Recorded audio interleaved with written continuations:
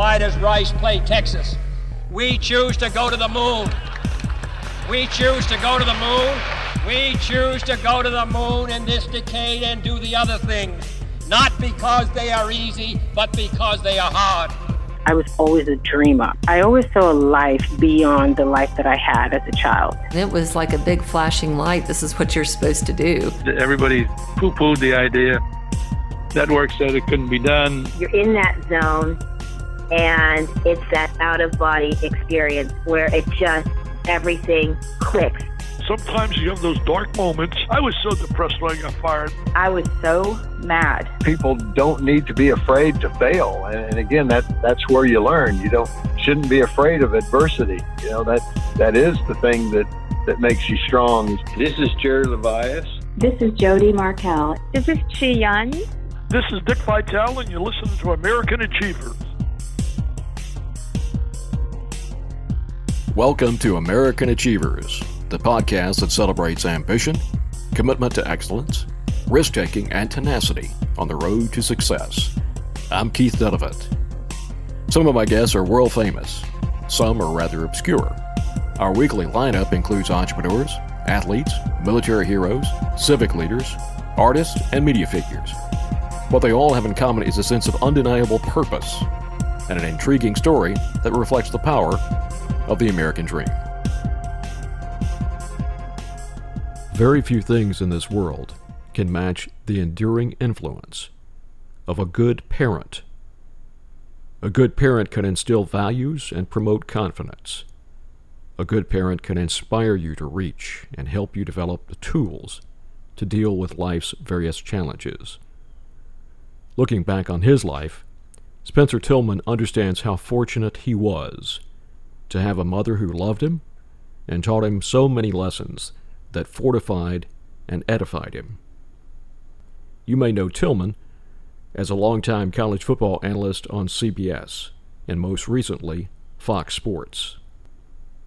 Spencer has always known exactly where he was going, always thinking 3 steps ahead. Even during his days as an All-American running back for Barry Switzer's Oklahoma powerhouse, which led to an 8-year career in the NFL, he was preparing for a future in broadcasting. And he has become one of the signature voices of college football's modern age. Don't be fooled by his cerebral bearing. He's one tough dude and has experienced his share of hard knocks on and off the field. And no blow proved harder than losing his beloved mother.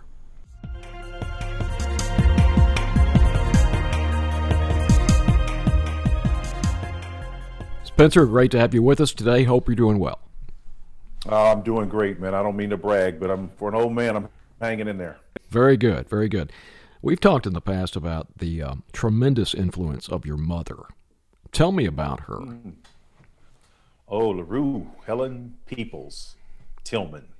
Yeah, she was quite an individual. She, when she walked in a room, that was the first thing you noticed about her. She was 6'1", and for a woman, that's pretty tall. And she had a certain countenance about her. She was a tall, slim woman and walked with a certain aura. It wasn't hubris, that's for sure. It was just more the physical prowess that she brought with her. And she was probably the most humble person I've ever known, but full of wisdom. And she was such a complex person in some ways. I remember at her funeral, we had to have a larger facility. There were 1,200 people there, and of the range of people was what 1,200. Yeah, it was 1,200 people at her funeral. And she had, if there were people, street people, there was a U.S. senator there. There was a guy who was running for mayor, and some prominent people were there from socialites and stuff. But they spanned the spectrum. It wasn't, really dirt poor people to the wealthy folks. And so her reach was very broad. And that was one of the things that stood out to me in that moment. It was really amazing seeing. And your mother was a woman of God. Yeah, she was. She was a believer. She's a missionary, did work all over the world and traveled quite a bit. And there was a point at which she slowed down somewhat because she had a battle there near the end with some neuropathy and things of that nature. But she, for much of her life, did a lot of traveling. And I had a chance to go with her a couple of times, and I followed that tradition with some of my influencers in life. Reverend Dr. Greg Headington is a real dear friend of mine. We've made multiple trips to Cuba, and we'll be making some in the future. But that was part of her legacy. She influenced people to move beyond their comfort zones and do things that they didn't think they could do. That was a term that she used to talk about, and I heard it actually from her before I heard some of the people that I listened to today. And it was like, and I'm hoping I don't butcher this, but it was inter vilis invenitur, which is Latin, and it means that which you desire most will be found where you least likely want to look. That's the essence of what it's communicating. It's basically saying you can believe that if you want something passionate enough, you're going to have to find it in a place that's going to challenge your the areas of comfort. You know, it's kind of Hollywood's model, the hero's journey, if you will. There's always got to be a point where you have to face your fear. And that was the metaphor. And long before Hollywood picked up that, and Joseph Campbell and others, that was a theme throughout Scripture. And it was one that she reiterated many, many, many times in our lives. So there's a pattern that we go through in life. And she was adept at identifying where you were at any given point in time, and then giving you scriptures that align I mean, to the nth degree to what you were dealing with. If you were dealing with fear, she would, boom. There is no temptation that has overtaken you except such as common to man, but God is faithful and will not allow you to be tempted beyond what you're able. But with that temptation will provide a means of escape so that you may be able to bear it. And she would tell you, not in the rote way that I just did. I did it from memory, but she would literally walk you through it and tell you, this is what God has done for you. This is why you can feel this way that you do about this situation. You can have confidence. And so that was really her brilliance. Her brilliance was taking scripture and really distilling it in such a way that not only could you understand it, but you felt it. And it was the combination of those two that really, I think, set her apart as a minister of the gospel and as a mother. Did she ever have to discipline you? Yeah, she did, because I was, we had bicycles were a big thing when I was growing up, and that was our mode of travel, and we could travel a long way. You'd have a lot of energy pent up. And I was raised in North Tulsa, Oklahoma, and that was a long way from the South Side, which was the more affluent side. And then maybe 2 or 3 times a year, we would literally ride our bikes. And we were being bused from the north side of town, which was the predominantly minority side of town, to the predominantly white side of town as part of the integration track that was taking place. And I mean, it was miles, like 40 miles and something like that. And we would start off early in the morning, like 4:30. And we'd only do it like 3 or 4 times a year. But sometimes, we would take our bicycles a little bit further than where we should. And she would have to come get us a couple of times. But other than that, nothing really off the rails bad. So I wasn't a perfect child, but I stayed within the bounds. What's the most important lesson she taught you? Most important lesson, to allow people to identify themselves. I think that was the most important. I remember we were at we didn't have very much money coming up. My dad used to joke and say we were broke as the 10 Commandments, but we had a lot of love. We never longed for anything in that regard. But I remember us being at a washateria once. We didn't own washers and dryers, so we would literally go to this place and wash our clothes. And I remember playing with my Tonka Troys, and I was underneath this table that was about waist high, and that's where she would fold her clothes. And it was a long table. It was about maybe 12, 13 feet long. And I was playing at the far end underneath the table, kind of minding my own business. And I could hear these 2 guys talking over there about trying to get some money from this lady. And I knew they were talking about my mom. And my mom used to wear these long flowing dresses. And so I was sitting there watching her doing what she did, knowing what was about ready to take place. So I sprinted down there, crawled down, and I basically said, "Hey, mom." And I pulled her in her dress and I said, those guys are coming down here to take money from you. And she says, "Baby, it's okay. It's okay. It's okay." I remember her telling me that. I said, "No, Mom, I heard them. They're going to take money from you." And sure enough, they came down, and one of them asked her for a couple of dollars. And so my mom had this little purse, and I don't know if you guys are old enough, or if the audience listening can remember these had little what I call tweezers. They were little metal clasps, and you just push them and turn them, and they would interlock and they would open. And that's where she kept her small change. And she clipped that open. But as she reached down into that purse and got ready to pull out money, she started to extend it to the young man, but she pulled it back. And she says, "You know what? Let me ask you a question." And so she started to her spill and try to lure this guy to Christ at that moment. And she starts asking him questions, and you could tell he's getting frustrated at some point in time. And so, I mean, this goes on maybe like 8-10 minutes, man. And she's really talking to this guy, but he wants the money. So he's listening.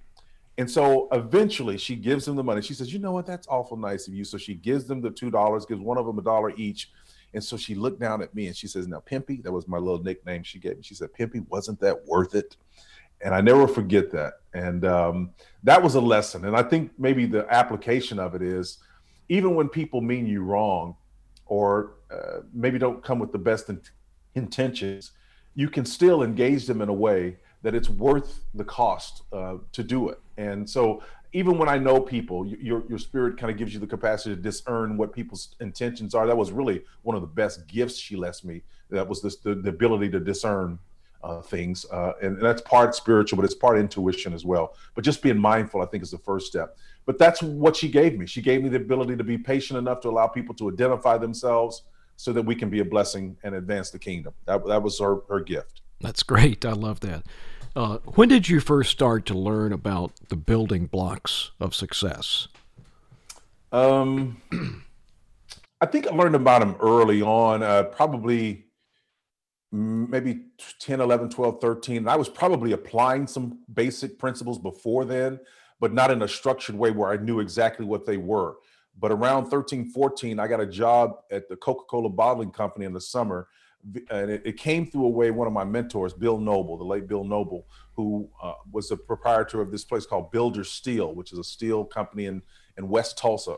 And Bill, we weren't old enough to work in the steel mill and factory, but we eventually did later on. But he was able to facilitate us a job at Coca-Cola Bottling Company. And he and his son, me and his son, Scott Noble, who we are great friends to this day, worked there for several summers. And he got not just myself, but my dear friend Jerome Calloway and Keith Morton and some other guys jobs there as well. So that was where we began to hone those principles. About getting up and going to work and being on time and being responsible, and all those things kind of fleshed themselves out in that work environment. And then I had a paper route, right? I remember the paper routes had to be responsible for that. That was when you actually had a little book that you would go around and you'd collect your money at the end of the month, and had to be consistent with it and make sure you get those papers on those doorsteps and on those porches. So those principles were being there, but in terms of putting nefage and flesh and structure to them, that probably came a little bit into my junior high school years, where we had to start looking at finding definitive structure to it, principles, concepts, like the principle of creativity and destruction. I never will forget that lesson. And the first time I saw it, Bill was helping me understand how to build buildings. And he said he had these cups, and he put these cups out, and were like 5 Dixie cups. And he says, I want you to put these cups on top of one another. So I put these cups on top of one another, and he timed me. And it took me about maybe 17 seconds to put all 5 of them on top, end over the mouth. And so they stacked up to about maybe 1.5 feet high.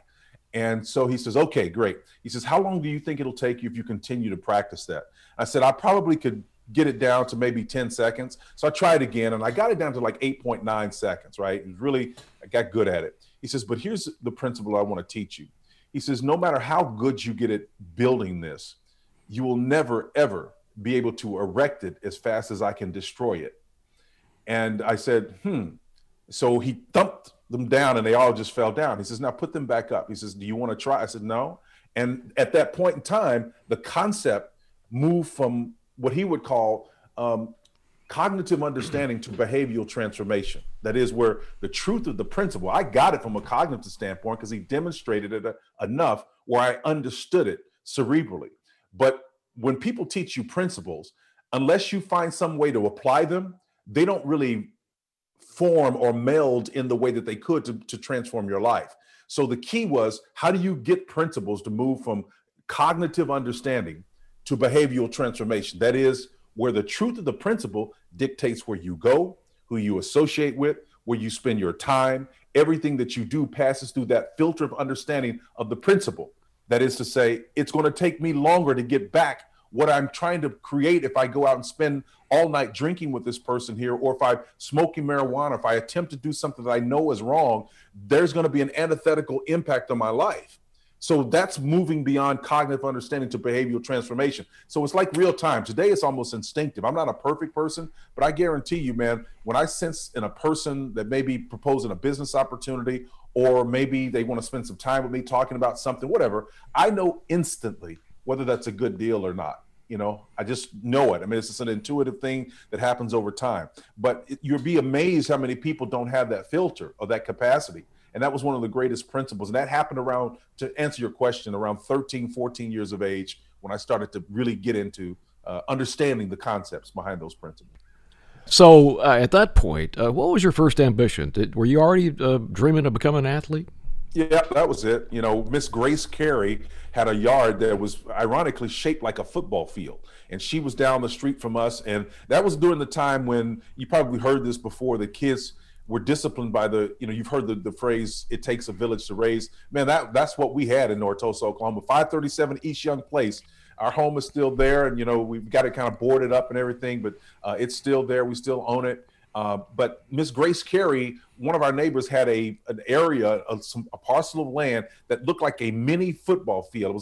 It was much smaller, but it was the shape, long-wise. It was a rectangle shape, like a football field. And we would play football on her property there. And that's everyone kind of congregated around that area, that space. And that's where we honed our skills. And that was a fun spot, man. We did a lot of cool things on that field.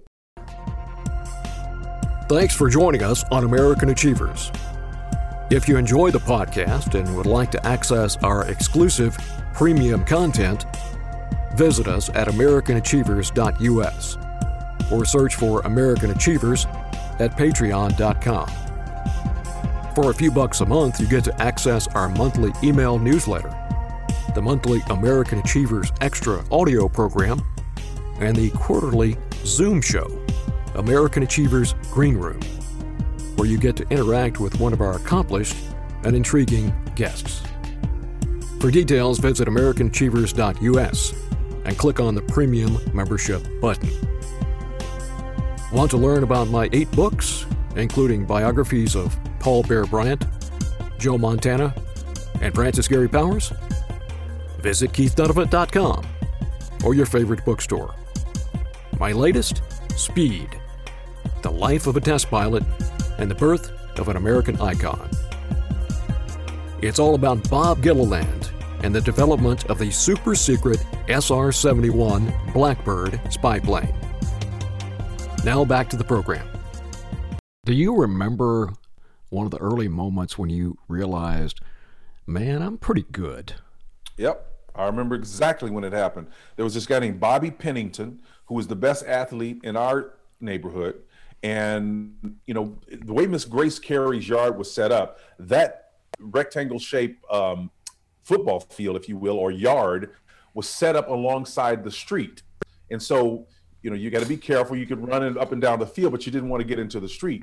But at any rate, the cars would drive by, and I would imagine myself. I would say, and we used to say the names of the people who we were impersonating, who we thought we were. And I would say, Tony Dorsett, and I'd run, and I'd cut a move, or whatever.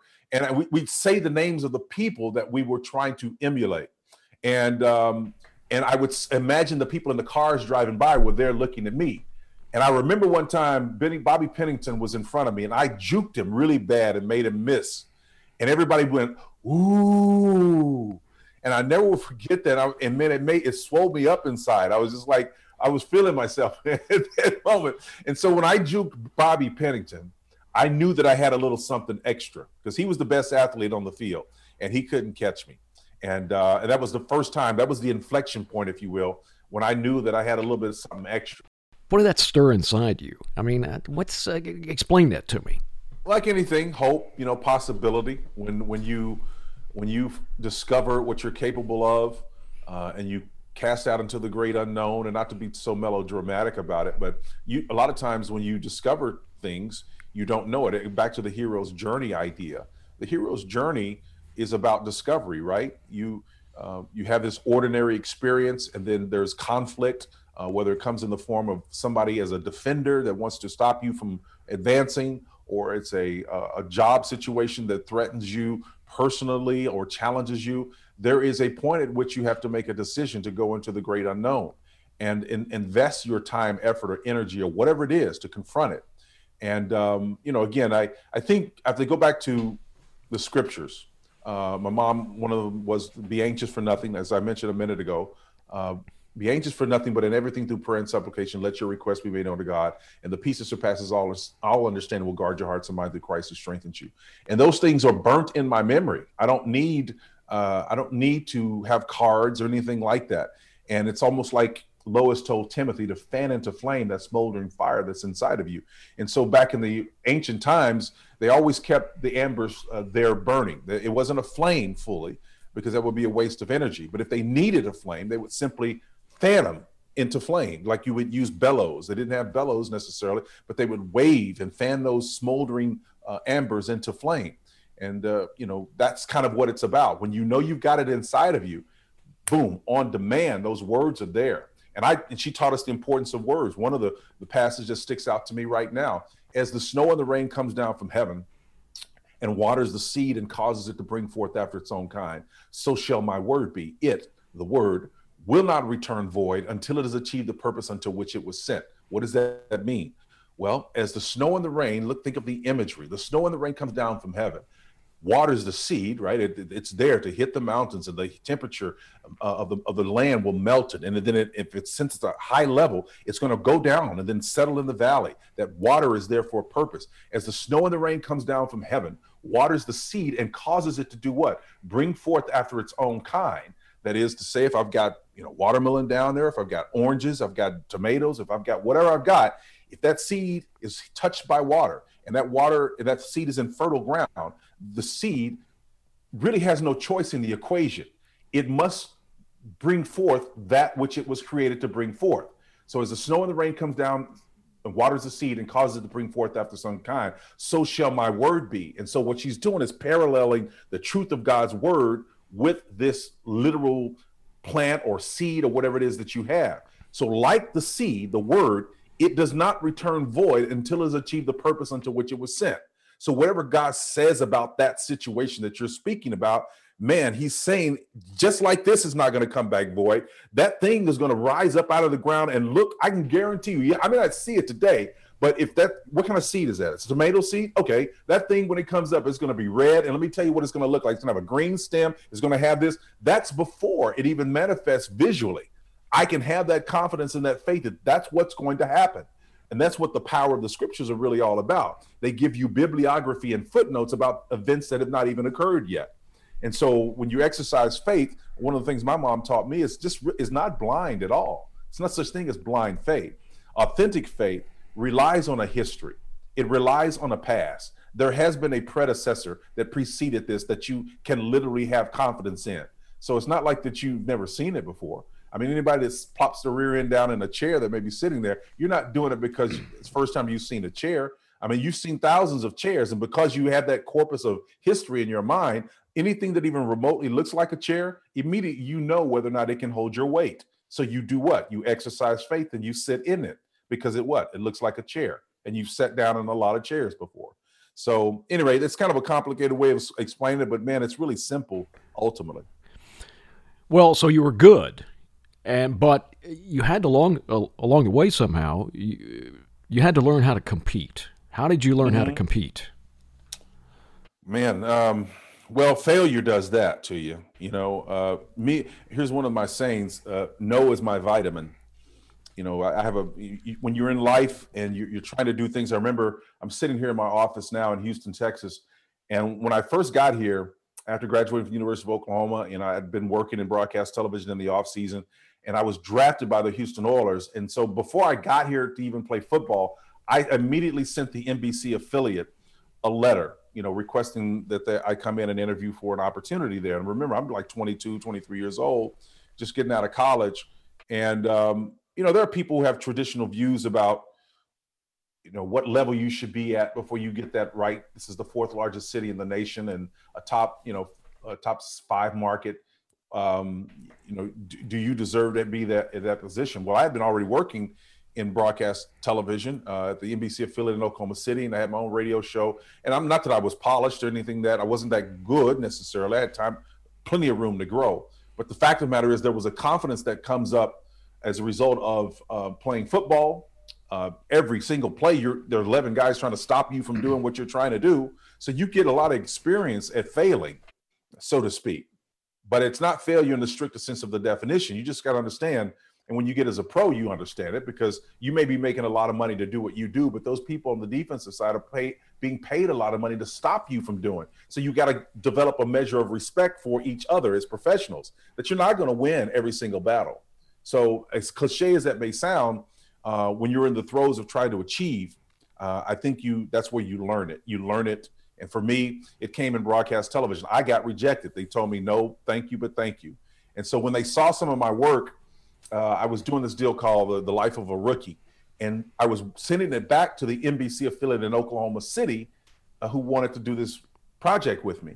Well, I had to come into the NBC affiliate in Houston to do it, to send it back via satellite. So the station that told me no saw my work ethic coming in there. So wait a minute, aren't you the guy we just saw, on TV at practice at football? Because they have photographers out there. He said, aren't you the guy, you have football practice and you're coming?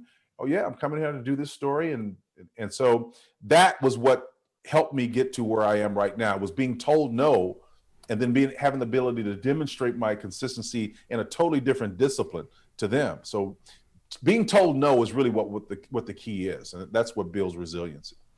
Well, absolutely. You can see that, just across the spectrum. So many people I've interviewed in my life, failure has been, a gift in a way. Oh, yes, absolutely.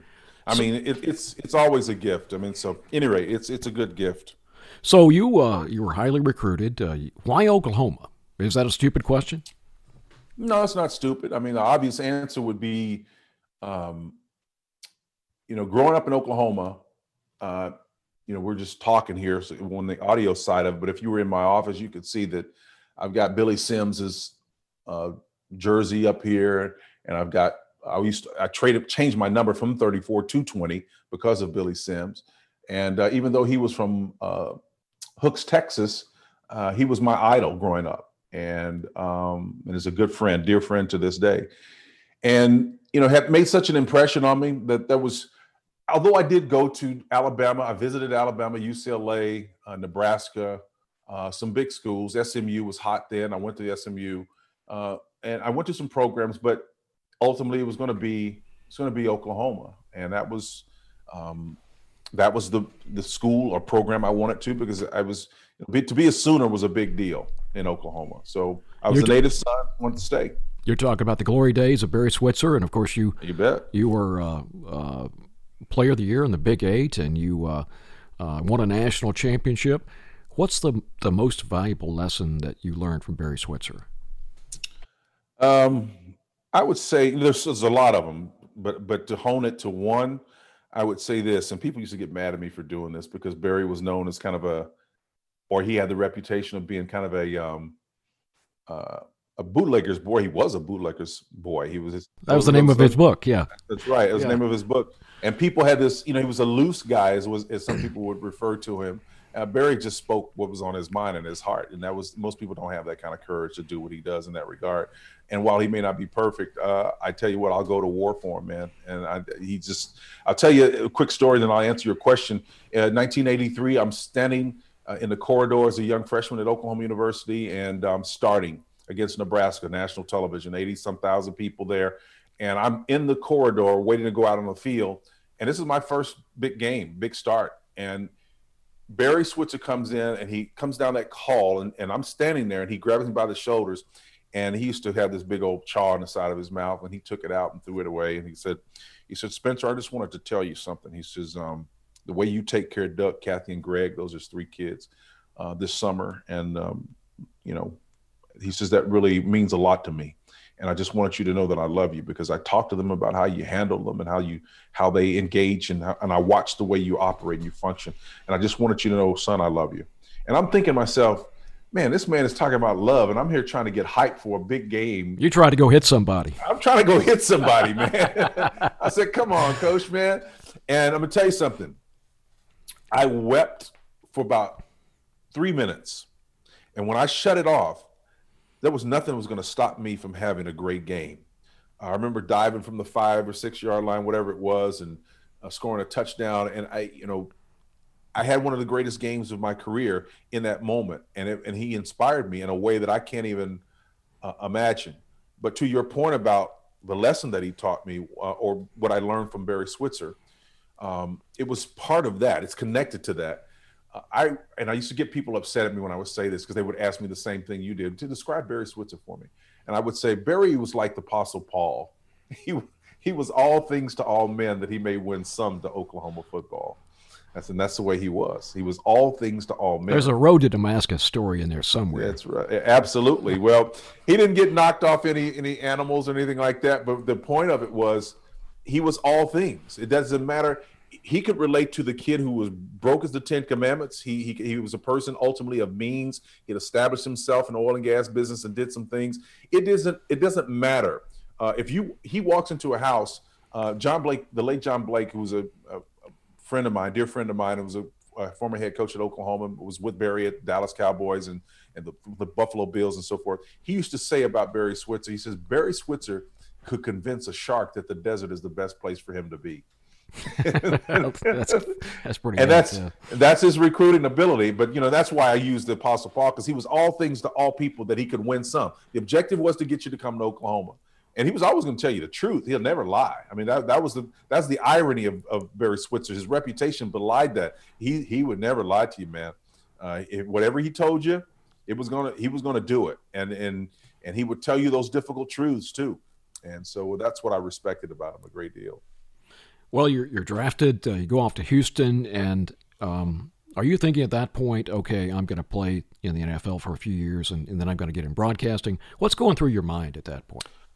No, I don't think you go into the National Football League thinking you're going to make it unless you're a surefire first top-round draft pick and all that stuff. And, I was projected to go in the bottom half of the first round into the second round, but a couple of things happened that were unfortunate, but that was one of the other lessons that I learned about, not everybody's your friend. They say if you have a problem or something negative happens to you, don't worry about it. Keep it to yourself, because not everybody's your friend. If something bad happens to you, 80% of the people don't care. The other 20% are glad it's you that it happened to. So you don't worry about that kind of stuff. But so I slipped to 5, and but again had an opportunity. The late C.O. Brocado, who was a scout for the Houston Oilers, had seen a lot of what my game was about. And a great performance in the Orange Bowl also propped me up where I got drafted, and that helped out a great deal, and it led to a long career. And so for a running back, the average person, if you can make it, listen, there are about 38,000 kids that play the various divisions that comprise the 3 that you're going to be drafted from that pool, and about 220 of them are going to get drafted every year. That's it. So that's 0.03% of the people that are eligible to play are going to get drafted. And after year 1, 62% of those will not be in the National Football League. So the attrition rate is incredible. So it's rare to even make it to get in that position. So I feel fortunate enough to be a part of that cycle. And while you were in Houston, something interesting, let's say, happened in a taxi cab. Tell me that story. Oh, yeah. Oh, man, we were coming back. My wife and I had one car. We had a little black BMW, a little 325i. And I remember we used to leave it at the airport, particularly if we had a road game. And if she was going out on the trip, she was a flight attendant for United Airlines. And that week, I took a cab to downtown. And we always stayed at the Hyatt Regency. It was a home game. We were playing the Atlanta Falcons. Never will forget that. And so I was taking a cab from the Hyatt to the dome, to the Superdome, to our dome. And so in the process of driving there, it's not that far. It's maybe about 8-9 miles or so from downtown. In the process of driving, the cab driver, I'm in the back and we're talking, and I asked him a question. He asked me a question, and we sat there and chatted for a while. And then the last thing I said to him, I asked him a question about something. He didn't say anything. And I noticed that the car started to drift over to the left a little bit.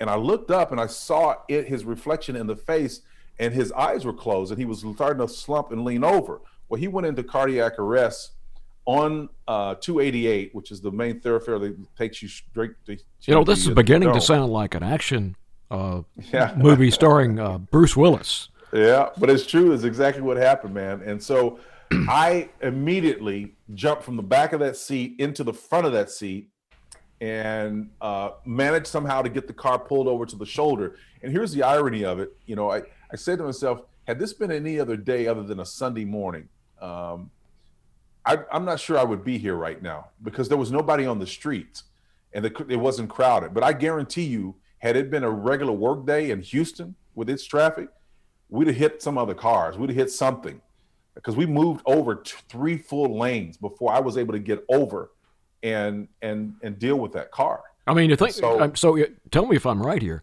You had to save your life before you could save his life. Well, it went in tandem. We had to save each other's life, but I mean, literally, that's what happened. I had to save my life. You're right, to save his life, and I got him out of the car on the side of the road. And it's really weird, and I don't know if this is even germane to the conversation, but I tell the story because it's I make the point because I think we don't talk about these things in society. Of all the things I was thinking about in that moment, I remember when I was about 13, concurrent with the time when I was working before I worked at Build the Steel and Coca-Cola. One summer I worked for Oklahoma Methodist Manor, which was a retirement home, and I learned CPR there. And while I was administering the CPR, this man on the side of the road, I was thinking to myself, here I am, an African-American male, over the top of this white guy that's laying down on the ground. And I'm wondering what these people are thinking as they're driving, because they don't know what the situation is, you know. And so the stereotypical response would be, he must be assaulting him. He's you know, and I'm thinking, what must we be like as a people if that's where we are? I mean, I'm not Pollyanna about it. I understand our nation's history. I understand my own history. I understand where we are in the world. I get it. I'm very mindful of these things. But I thought to myself in that moment, of all the things I could be thinking about, that literally went through my mind in that moment. One lady did stop on the side of the road, and she was going to church, and she offered, after I used the man's two-way mic to call his dispatcher and tell them what happened. After I used that and the paramedics got there, she offered me a ride to the Dome. And I said, ma'am, I need to get to the Dome. I got a football game to play. And so she said, well, I'll take you. She said, great. So I get in the car, and I remember we didn't talk much about what just happened, but in the brief 4 minutes or so, because we were halfway there to get to the Dome, I remember her asking her, she was telling me she was a Episcopalian. I said, well, I don't know much about Episcopalian. I said, you know, my dad was Baptist and so forth. And I was small talk. And I said, well, tell me a little bit about Episcopalian. She said, well, we're basically Catholics who can divorce. And that was what I remember. That was just funny to me in that moment. So anyway, that was a funny Sunday and really weird thing. Page forward, I don't know if it was 17 years later, a long time. I'm on a Southwest Airlines flight coming back from Arizona, and I had to go through Dallas-Fort Worth to get back to Houston. And this guy walks up to me, and he shakes my hand, says, hey, man, been following your career, yada, yada, yada. And he says, you may not remember me by name, and he called his name. He says, I'm the guy that you saved in that cab. Oh, my God. And I was like, holy cow. That was weird. And he thought he recognized me, and he asked the flight attendant, and so she looked at her manifest. That's pre-COVID and all this other stuff, obviously. And he asked, and she told him, she said, well, that's so-and-so. So she said, I don't know if I can tell you. And she said, well, I already know his name. She said, but I just wanted to confirm it. And so she confirmed it. And he says, well, I'm the guy that you saved. You're listening to American Achievers. Stay tuned for more conversation.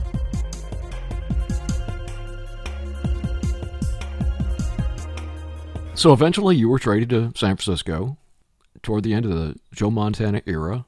You become a co-captain of that team. You had a great run there. You believe that you were brought to that team partially for leadership at the time that Montana was competing with Steve Young. Tell me that story. Mm-hmm. Well, I just thought it was odd that of all the places where they would put me in the locker room would be on that same side of the bench where they were. And I mean, it's like if you walked into our 4949 Centennial Boulevard, you walk straight down and you would see my seat, Joe Montana's, Steve Young's. And so I'm thinking, why am I in between the quarterbacks, and why am I sitting here? And I remember one day Steve is not playing yet. Steve Young obviously would become a Hall of Famer, an elite quarterback and all that stuff. Wasn't playing. And we used to call him Bobby Brady because he had this curly black hair, and he was always seemed like he was mischievous. He was always twisting it and just not seeming like he was in lockstep with everything, but just a phenomenal athlete. I mean, he used to out sprint us at the end of practice when we do our little run drills and all that stuff. But I would always ask, and then one day I asked Dr. Harry Edwards, because he was really in charge of all that stuff, and they had a very sophisticated approach to the way they set up the locker room. And I remember asking Doc, I said, Doc, why y'all got me down here, man? And he says, come talk to me in a couple of months and we'll tell you why. And in between that time, Steve Young asked me a question. He said, Spencer, he said, man, your attitude is the same way every day. How do you do it? You're playing behind Roger, and you went to Oklahoma. I've seen you play. You should be starting for somebody. And I said, yeah, I feel the same way. I feel like I'm a starter, He said, but how do you do it? How do you have that consistency? You come out, you're the same way every day, man. You got a smile on your face. You're bumping around here and just bouncing off the walls. So how do you do it? And I basically said something about everything I do is unto the Lord. I wasn't trying to be so super spiritual but I think, being a third generation, Mormon, a descendant of Brigham Young, he would appreciate that to some degree. And so he said, well, what do you do on Tuesdays?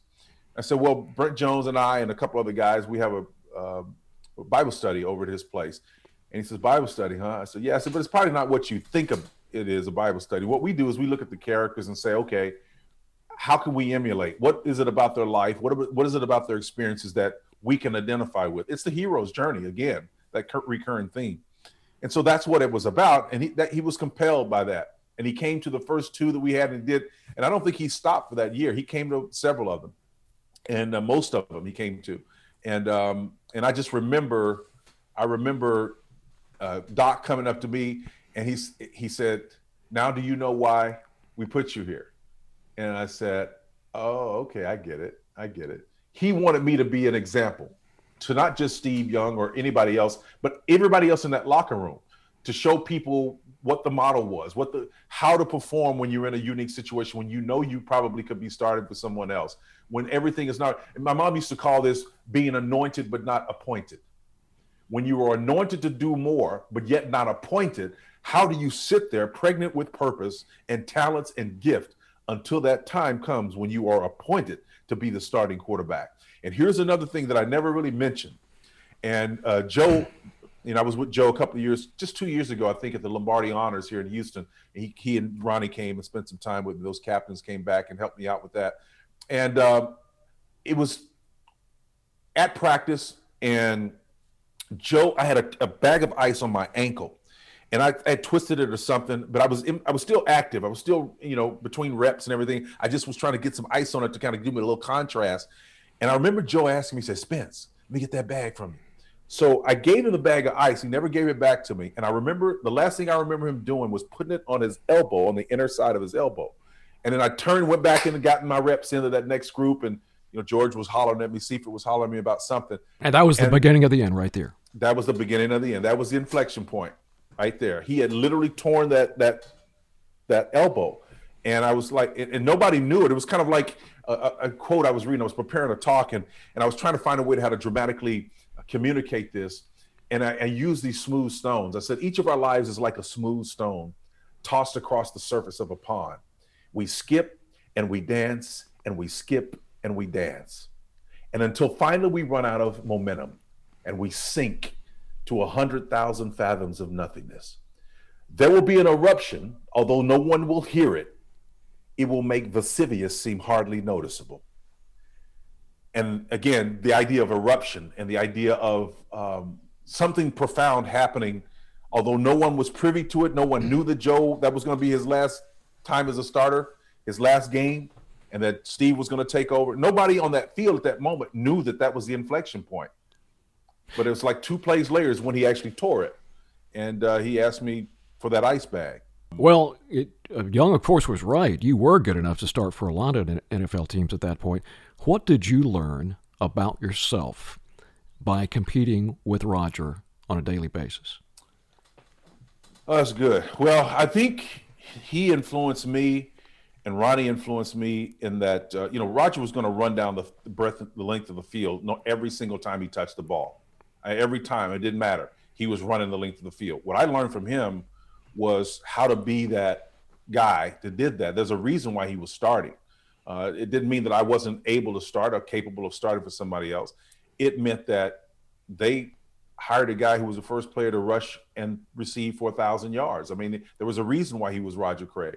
I mean, here's a guy who was a fullback for Mike Rozier, another Heisman Trophy winner. And I think he obviously lasted longer than Mike did. Mike was a teammate of mine here in Houston, and we're good friends to this day. And so I couldn't get away from those. I beat him on the field in college, but I couldn't get away from him at the next level. But yeah, I learned a lot about work ethic from Roger. And I mean, again, my work ethic wasn't bad, but man, we can always improve. I mean, we can, and he was a model. I mean, this workouts were legendary. He and Jerry Rice, JR, man, those guys were off the chain, man. And they inspired me. I would watch them and get inspired about, some of the things that I would do.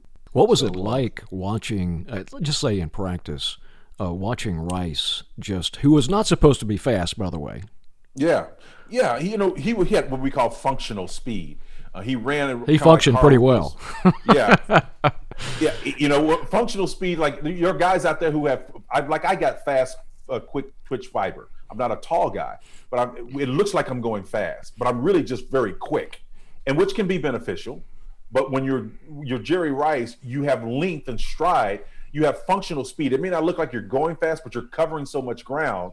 And if you can work on the functional parts, getting your feet off the ground real quick and recovery, we used to do these skip prance drills. And it's basically like a Tennessee walking horse. If you can get that hoof off the ground really quick and your foot is not on the surface of the ground very long, and then if you do that, you can actually be in the air. There's a point at which, and it's a microsecond, where both feet are literally off the ground as you're running. He had the capacity to perfect his skill at running. He ran very functional like Carl Lewis ran. And Carl Lewis had that same thing. And Carl Lewis was very fast, obviously. But that was the one thing I learned about Jerry Rice. Jerry was like a 4.5 guy. He wasn't a blazer. But, man, he had functional speed. And you couldn't just recover. If you got beat on those precise routes and moves that he ran, you weren't going to – even if you were faster than him, mechanically you could not correct and recover fast enough before he got away from you. So I think that was the question you asked, one of the things that separated them. Yeah, well, obviously you had some really great electrifying moments yourself in San Francisco. I remember that great kickoff return you had on Monday Night Football against the Giants. Right before the snap, what's going through your mind? Put me in that situation. Well, listen, as a guy who was primarily a third down and special teams guy at San Francisco, what I thought about more was it's kind of an ironic thing, and I'm admitting this now, but it was really about preservation. It was about, okay, you're going to be spent, man, on all of these special teams. And when you do go in occasionally, you got to have your A game. So I knew I was going to be winded. I knew I was going to be tired. So I would actually gauge. I'll give out 100% of what I had now. Don't get me wrong. But I would really measure myself and make sure that I was efficient with the way I handled myself. And so what it was like for me was about calm. It was about being smart. It was about understanding splits and not working harder than I needed to work to get pre-snap reads. And you can do that even on special teams. Like a quarterback, I had a philosophy. When a quarterback comes to the line of scrimmage, he's doing three things. He's trying to dis-earn threats, right? Next thing, he's going to call plays to give him the best chance to succeed against those threats. And then he's got to execute the play. So it's a 1, 2, 3-step process. But a person on special teams can do the same thing. I can tell if they come down in a closed, tight formation and we don't have to have gunners, that I can cheat and I can do some things. And without getting into the idiosyncrasies of it all, the bottom line is this. Pre-snap read, you can learn a lot. You can save yourself a lot of trouble. Instead of coming in with preconceived notions about what they're going to do, read what's in front of you. There's a reason why God gave you a brain and the eyes to see and discern and all of that stuff. Use it. And so that's what I would do. For me, it was a very cerebral game, but then there was another kind of a bipolar side, and I don't know if I should use that word, but because it's a clinical definition, but there was an antithetical side to me as well. I remember George Seifert coming up to me asking me if I had a death wish, because I remember we were playing Dallas Cowboys, and I literally dove over two guys That was when you could literally have a wedge. Guys would literally put their arms together. And I dove over the top and I nailed Herschel Walker. I mean, he hit him. And he was like, how'd you get over the top? You know, he's like, how'd you get over? And so I literally dove over him. And George said he cringed when he saw it. He said, this guy's going to kill himself. You know, and he says, I love the fact that you're passionate about what you do, man. And I would literally have half my face painted with this black stuff right on this side. And he said, are you crazy? He said, do you have a death wish? I said, no, I don't. But if they think I am, I've won half my battle, because this is a mental game, and you know that, and I know that. And so that was my message to him, and he thought I was crazy. I wasn't crazy. But I just understand human nature and how it works. But you did have to have, in order to compete, you did have to have this very emotional quality in addition, question. Right? Yeah. You got to be fired up. No question. Listen, we were nuts. You know, Greg and myself and some of the other guys who were on special teams a lot, we had to be absolutely nuts. Keith Henderson and some of the other guys that were on special teams with us that were the cornerstone of those units, Wesley Walls and others, we were absolutely crazy. I mean, people thought we were nuts, man, because we had this little deal we call the Bruise Crew. And, you know, it's kind of corny, but you walk in there, you see this plaque on the wall, and we'd fight for who was going to be in that position, top 3. You know, we had a little white envelope there with some little money in it if you finished up on the top of those each week, and we always vied for that position. And we created that culture of competitiveness, and it was important that we had that. And Lynn Stiles, to his credit, our special teams coach, was the one, and he worked with the tight ends as well, was the one that instilled that in us and got us focused on those type of things. So when your career ended, did you handle it mentally okay? I think so. I remember it was what we called a Boston play. It was a stretch play to the right. And the way we called the plays was LA was to the left, Boston was to the right. And it was just a stretch play that took you straight to the tackles. And the idea was to run to a point as fast as you possibly can to influence the linebackers so that the guards could get angles on them. And one day, I remember Jeff Fisher had taken over the head coaching position. This was after I left San Francisco and came back to Houston to play a couple more years. And I was running a stretch play, and for whatever reason, I could not get there. And Jeff says, back on the ball. And I said, Jeff, run it again. Run. Can you run it again? And I ran it again, and he looked at me, and I looked at him, and he just kind of did his finger, motion to me. He says, how you feeling? And I said, I think I'm going to retire. I just remember, just like yesterday. And he just looked at me and goes, And that was it. It was a nondescript moment. I just could not get to that edge like I did. And it was the first time when it hit me, it was like it happened one day. It's like one day I couldn't do it at the same level. Now, I could have probably fudged it a little bit and not read it and try to bend it back, but it wouldn't have sold the linebackers. And he would have basically told me, or someone would have looked at the film and said, wait, stretch the play, man. We need to get those linebackers flowing. You need to influence them. So run, hightail it, get to that point. But I couldn't get there as fast as I usually got there. And it's almost like it just came out of nowhere. One day it happened. And I was working for the NBC affiliate at that time. And that night, I literally went and did the 6 and 10 o'clock news after practice. And I announced my retirement on the air that night. And I won't forget it. Scoop yourself. Scoop myself. Was that a difficult conversation with your wife to tell her that?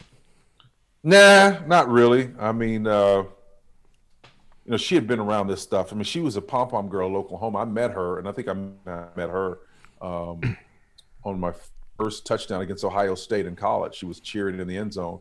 And when I saw that girl over there cheering, she's a pom-pom girl, I told Glenn, one of our ball managers, hey, man, keep this ball. And I remember Keith Jackson said, little Spencer Tillman rolled around outside. Whoa, Nelly. I just remember that. Yeah, that's right. And when I scored, I saw her cheering and jumping up. I said, well, that girl is beautiful. And I tossed the ball to the official, and I told Glenn to get that ball for me. I said, but more importantly, find out who that girl is. So you're always thinking 3 steps ahead. Always thinking 3 steps ahead. So anyway, there's another story about how we met and married and all this that was really interesting too, because I was too scared to say anything to her. And her roommate, LaJuan, about maybe a month and a half after that, I was on campus doing this deal called I don't know, you remember the dating game, right? Where they have one person on one partition, 3 guys on the other side, or 3 women, whoever the case may be. Well, I was one of the guys that was in this one deal, and her roommate of all people, and I didn't know it at the time, it was her roommate, didn't know who she was roommate, hadn't even said anything to her yet. But her roommate picked me out of this group of 3 guys that was on it. And when we finally met at one of the last games of that season, we met and we were going to talk about, well, we got the date to go to this place called Doc Severance's. I don't know if you remember the sidekick for Johnny Carson, Doc Severince. He had a restaurant there in Oklahoma City. And so it was branded Doc Severance's anyway. So he was supposed to be there and so forth. And we were going to go, Dinah Shore and some other people were going to be there. And we were going to go. And she told me she couldn't go. This is LaJuan, my wife's roommate. And so my wife is standing there because they're roommates.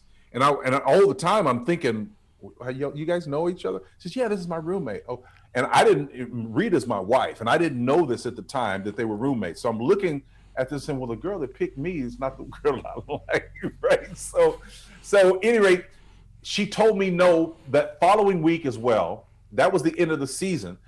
And when she finally told me no, then I said, well, would you like to go? Because we've got this little thing, we got to take it, otherwise it's going to be expired. And she said, well, I can't go. LaJuan said, go, Rita, go ahead and go. And when she told me that, it was over with, So she allowed her roommate to go with me to this thing. And about maybe 2 months later, I proposed to Rita, and we got married, and that was been 35 years ago. See, there's another case where a no is a great motivator. A no is my vitamin, man. Well, you've had a great career in broadcasting. Obviously, CBS College Football Today and local broadcasting sportscasters in New York and Houston. What's been the key to your success in that business? I just go back to the work ethic, and being creative, relevant. I do a lot of speaking engagements, and what I try to do, I don't know if I did a good job of it today, but what I try to do in these speaking engagements is understand how to say the same thing 3 different ways so that I can drive home messages and be entertaining and to tell stories. Ultimately, that's what we're doing. We're telling stories. And, it's an old axiom, but people don't necessarily remember what you were wearing or anything like that. But what they do remember is how you made them feel. And what I want people to leave with is a sense that I'm authentic. I'm a hard-hat and lunch pail guy. I have a passion for people. I have a heart that is sensitive to pain and suffering. I've had a fair bit amount of it in my own life with death and suffering and tragedies to my brothers, and there's been some difficult things that have happened. And so I think I bring that to bear with those experiences. And so I think that's kind of part of my brand. If people don't know it, they sense it. And that's what I want them to leave with. Well, broadcasting is a lot subtler, obviously, than football, okay? Mm-hmm. How do you define winning in broadcasting? I think you define it a lot of ways. When you can tell a story in, let's say, a 15-second window from the time that play ends, there are bibliography and footnotes that you come into the game with, you studied, you've done all of that. Now, how can you, in real time, tell a story with a beginning, a middle, and an end in like 15 seconds? And if you're working with my partner, Tim Brando, you got to do it in 7, because he wants to suck all the air out. Tim's going to die with a microphone in his hand. And we tease each other about that all the time. Tim Brando loves him some Tim Brando, and we're good about that. And some Cajun food. That's right. And I love him too. We spend time with each other's families when we go to our respective cities, and that's we call it Ace Boone Coon. That's my Ace Boone Coon right there now. And so I think that what I learned is how to tell stories in constricted time, and it's really fun. The thing that I love about what I do is I get a chance to test my bibliography and footnotes to see what I'm speaking to larger audience off the football field, because the football field is a metaphor for me, right? It's a red zone. How do you know you're in a red zone? That's what my book is about. You know you're in a red zone when the need to achieve an objective is immediate. The obstacles between you and the objectives are formidable. The options available to you are limited, and time is running out. When I sat down with Bill Walsh and we figured out And he told me, this is when he had left, and he was actually about maybe 5 months out from dying. He invited me to come to Redwood City, and we had lunch a couple of days, and I stayed out for like 4 days, and we would meet, and we would meet at different restaurants, and we would talk. And he told me a lot about leadership that he wouldn't tell me. He had moved up to the GM's office at that point, in that year that I was there. So even then, there were things that they can tell you after the game is played that they can't tell you while you're a player. And he literally gave me, everything I needed to know about why the 49er organization was set up the way that it was. And we talked about leadership. And one of the things we talked about was where the concept of the red zone came from and why he structured it the way he did. Now, I put flesh and neffage to it and put the literary kind of spin to it, which hooked Thomas Nelson, and they really loved the concept of the red zone. But what got him was the idea of the red zone is not so much a place on the football field as much as it is a set of circumstances that puts tremendous pressure on the organization or the individual to achieve, or the team to achieve their objectives. So if you can take that metaphor and say, okay, how can I apply this to life? Well, first of all, you need to know when you're in a red zone. Bill Walsh used to have us practice the red zone 16 plays or so at the end of practice. And sometimes he would put them in the middle of practice and kind of sneakily put them around there. But he would always have the guys at practice either blow a horn or a bell or something that indicated that it was red zone time. And you would hear guys say, red zone, red zone. And everybody would scurry. And if they were sitting on their helmets, they would get off their helmets, and the countenance of everybody was changing. And people were trying to figure out why that was happening. And one of the things he told me was that it was like a Pavlovian experiment. It's like Pavlov's dogs. You hit the bell and people start salivating or whatever. What we were conditioned to do was to focus at a high level when we heard that horn and someone say red zone, or if it was a bell that day, we heard red zone, period. We knew everybody got their focus, even if they didn't know what was going on. He showed me the all 22 of practice, the overhead camera shot of the body language of people when we got to that segment of practice. You would not believe how focused everybody was, because why? We knew that if we caught the majority of those balls, and it was like 16 plays, we got them all right, it was perfect. Practice would typically end shortly thereafter or right at that point. Now, alternately, if we didn't perform well in that segment, in that practice segment, it would continue indefinitely. And we didn't know when it was going to end. And guys valued their freedom, right? They wanted to get out of practice. They wanted, particularly in training camp. So he literally considered it a Pavlovian experiment, the way he manipulated, and I mean that in a positive way, the way he got the most out of us. And so the concept was, when you get inside the 20-yard line, the field constricts from 6,200 square yards or whatever it was down to 1,200. And so you're going to get hit faster. You're going to get hit more violently. Teams don't have to. Why are you going to hit more violently? But teams don't have to worry about covering the deep pass at that point. So they can put defenders around the line of scrimmage, which makes running the ball very difficult. So the line of scrimmage is populated with extra bodies. So everything gets difficult. So a premium has to be placed on execution when you get into that place. And the years that Joe was there, we had like an 86, 87% efficiency in the red zone. That is to say, when we got inside the 20, we scored touchdowns like 86% of the time. We were right at 90 one year, which was amazing. Nobody's eclipsed that since.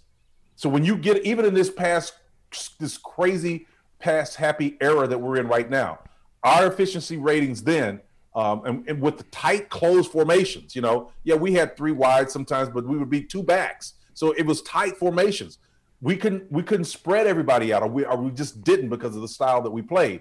My point is, to have that measure of efficiency running closed formations relative to what we do today was absolutely amazing. But it spoke to the efficiency and the focus on executing in a confined space that the red zone preparation was indicative of, that it ultimately produced for us. And you're talking about pressure as a galvanizing force.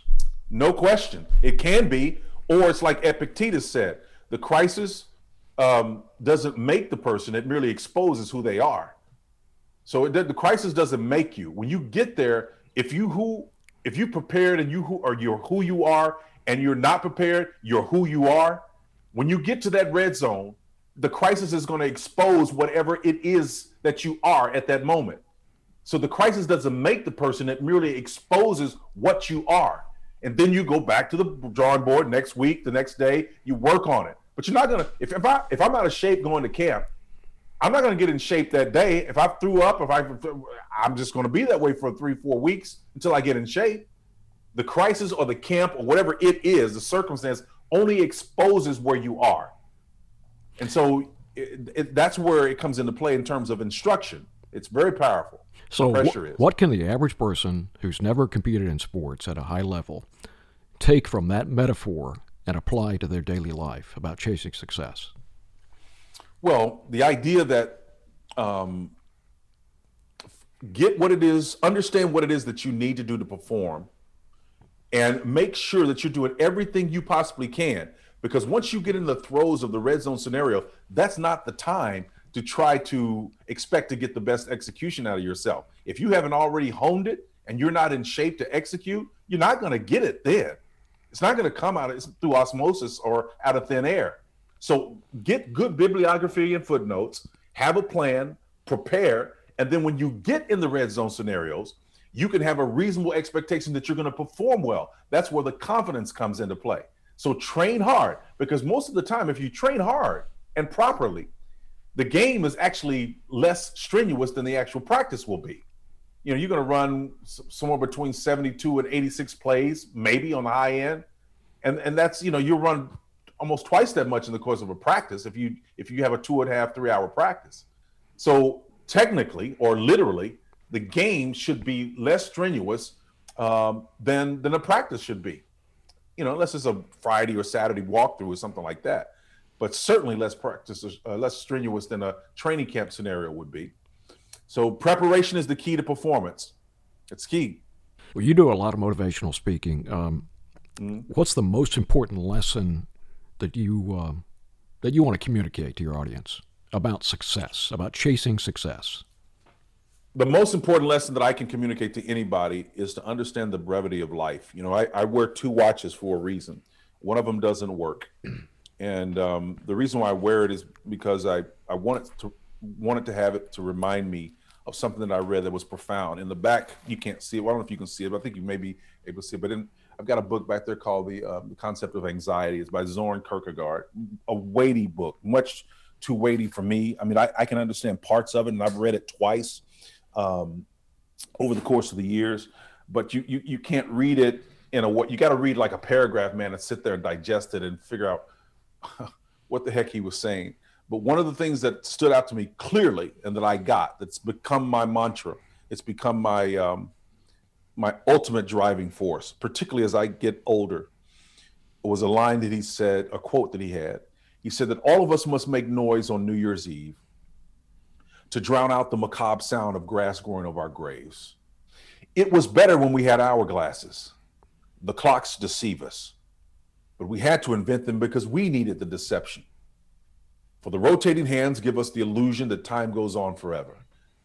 And meanwhile, we curse the hourglass because indeed, it is a constant reminder that time is truly running out. And you say, well, Spencer, that's pretty macabre. It's actually not. Time is the ultimate agent of purpose, and you only have so much of it. Do not squander it. What Kierkegaard was saying is that, like the hourglass, when that last grain drops down, man, the image of that allows for time to be the ultimate agent of purpose. And the imagery was so profound to me, it's like you can't escape the finality of the imagery.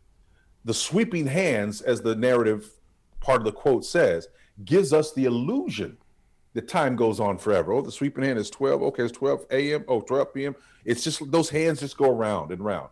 We invented those to insulate us from the reality and the shock and the drama of the sand, the last sand granule dropping from that hourglass.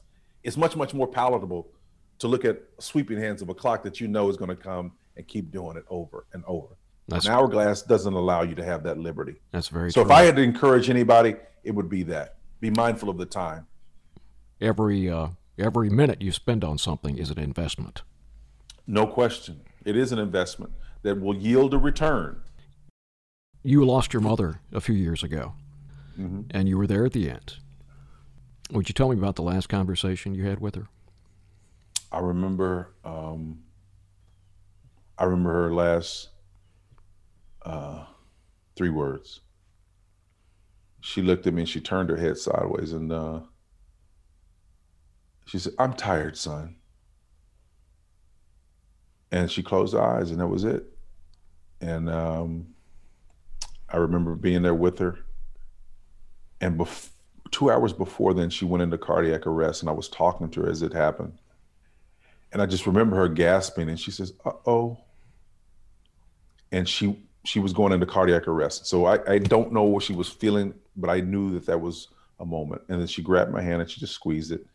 And she looked at me and this kind of calmness kind of came over. And about 2 hours later, when they finally, because it got really violent in there, when she went into cardiac arrest, they ripped open the thing and they did all this stuff. But about 2 hours later, they'd stabilized it to the point where she smiled at me and she says, "Son, I'm tired." And then she just leaned over and that was it. That was a profound moment, man, for me, because she ran a good race. She ran the race. She finished strong. And one of the reasons I wrote Scoring in the Red Zone was because for a young lady who grew up in Arkansas picking cotton and with her cousins, and she left a hell of an impact for what she had been given. And that was the question that I asked myself. For what I had been afforded in life, I couldn't hold a candle to what she had achieved. She went to college for a period of time and graduated from Pine Bluff, Arkansas, and UB Pine Bluff, and then began working for mission stuff.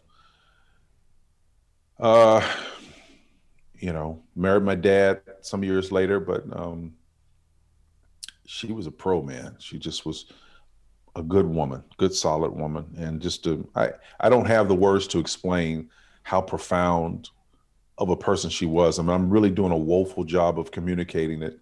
I feel it, but I can't tell you what she means to me. I hear her spirit, I hear her voices, I hear her admonishment, her encouragement every moment, every waking moment I'm alive. I hear her cheering for me, whispering in my ear what she would call nuggets. She would say, "Let me drop a nugget in your ear." And she would give me some wisdom about a situation. She'd call me up and say, "I saw this, let me tell you this." And she dropped me a nugget. And she would drop those nuggets. And I do that to my girls right now. To this day, I texted my daughter who was playing volleyball at McNeese, and she's the last one in the house. And I sent her something that I'll share with you that my mom sent me some years ago. And my kids don't necessarily know where it came from per se, but my mom is the one who's behind all of this stuff.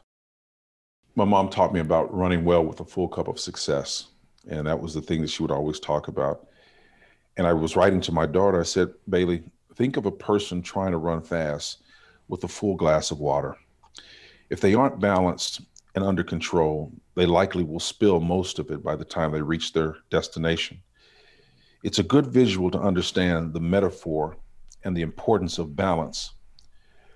So what are some specific things we can do to keep more of what we have in our full cup? Top 3 strategies for running fast with a full cup. Don't take on too much responsibility. Know your capacity before you might have to run.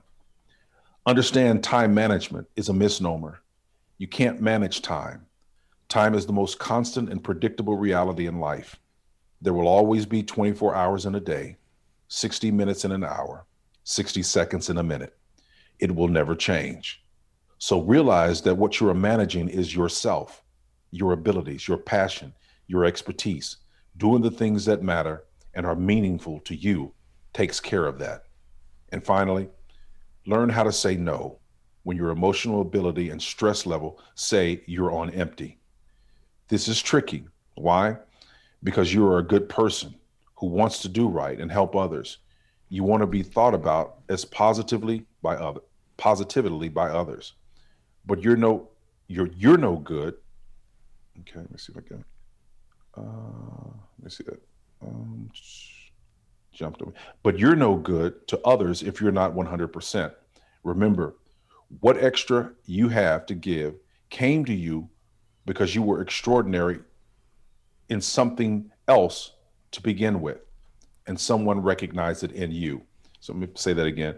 Remember, what extra you have to give came because you were extraordinary in something else to begin with, and someone recognized that in you. See, I always talk to them about she's starting to get recognized. She, like last week, for example, she was noted and they recognized her as one of the top 5 academic students in the university. And I said, now these accolades are starting to come to you, but the reason why you're getting these is because of the impact that you're making in the space that you are occupying. The reason why the accolades come is because you're making someone else's job easier. One of the reasons I stayed in the National Football League as long as I did, and there's others who played longer, but it was because I was a coach on the field. I made their jobs easier, and that didn't get past me. I was mindful of that. I mean, there are guys who complained and who were drafted higher, didn't stay in the league as long as I did because they didn't add value. But what this is saying to her is that, look, you've only got so much that you can give. Be mindful of that. Charge yourself up, take care of yourself so that you can have more to give to others. So I send her these nuggets all the time. Several days after the funeral, I think you were struggling. You had kind of a spiritual epiphany, and you went out for a walk. Tell me about that. I walked right out of my office and out that door, and I walked down to the corridor to the entrance of the gate, and I headed a beeline toward Highway 90 to 59, and I just kept walking. I kept walking. And I got in my car a couple of days after that and just retraced the path that I went, and it was about 26 miles, almost like a marathon. It was almost right on point, the equal distance of a marathon. And along that marathon is where I really got the full body of the weight of the scoring in the red zone operating system, if you will, for lack of a better word, the nefage, the structure, the skeletal structure of it. And it was 3 core concepts and 7 operating principles. And in short, they were crucible experiences expose our core values, which leads to reliable visions. All right. That's a hero's journey. Again, crucibles, events that as a result of going through them cause ourselves to see ourselves in the world in which we live in differently. You know, Luke Skywalker has got to confront himself, and he's got to go deal with the dark side and faces what ultimately is his father. He didn't want to do it. He rejected the call initially. It happens. Everybody, it's the hero's journey, classic. But the crucible experience causes us, it's like the medieval vessels that they would use to the alchemists thought that they could turn base metals into gold. You know, metallurgically, you can't do that, but they didn't know that. But so the image of the crucible, which is that porcelain vessel that alchemists would put the raw metal in to try to change it or transform it, that my mother's death changed me. It caused me to see myself in the world I was operating in different. So I had this guilt, you know, I had this sense of, okay, man, dude, you got all this stuff. And I had never really been a materialistic guy necessarily, but man, I remember buying a boat at the boat show in San Francisco, had the thing shipped here and enjoyed it for a number of years out at, but I started thinking about all this fun stuff and the family benefited from it. It's cool. All that stuff is great. But how did I transform other lives? My mother, like I said, she had 1,200 people at her funeral. What are people going to say at my funeral? I mean, it's not about me necessarily, but it's what I did for them or how we helped in some way. And I couldn't, in the affirmative, answer that question. Would I have the same profound effect that she did? Well, I should have, based on what I had been afforded in my life. So that began this introspective period, and that it all came to me on that walk. And so the book structure came, what I could do with the remainder of my time here on earth came, all of that. And that's what I've been doing with my life ever since then. And that was an inflection point for me. And when you get to that point, what do you want your life to have said about your time on this earth?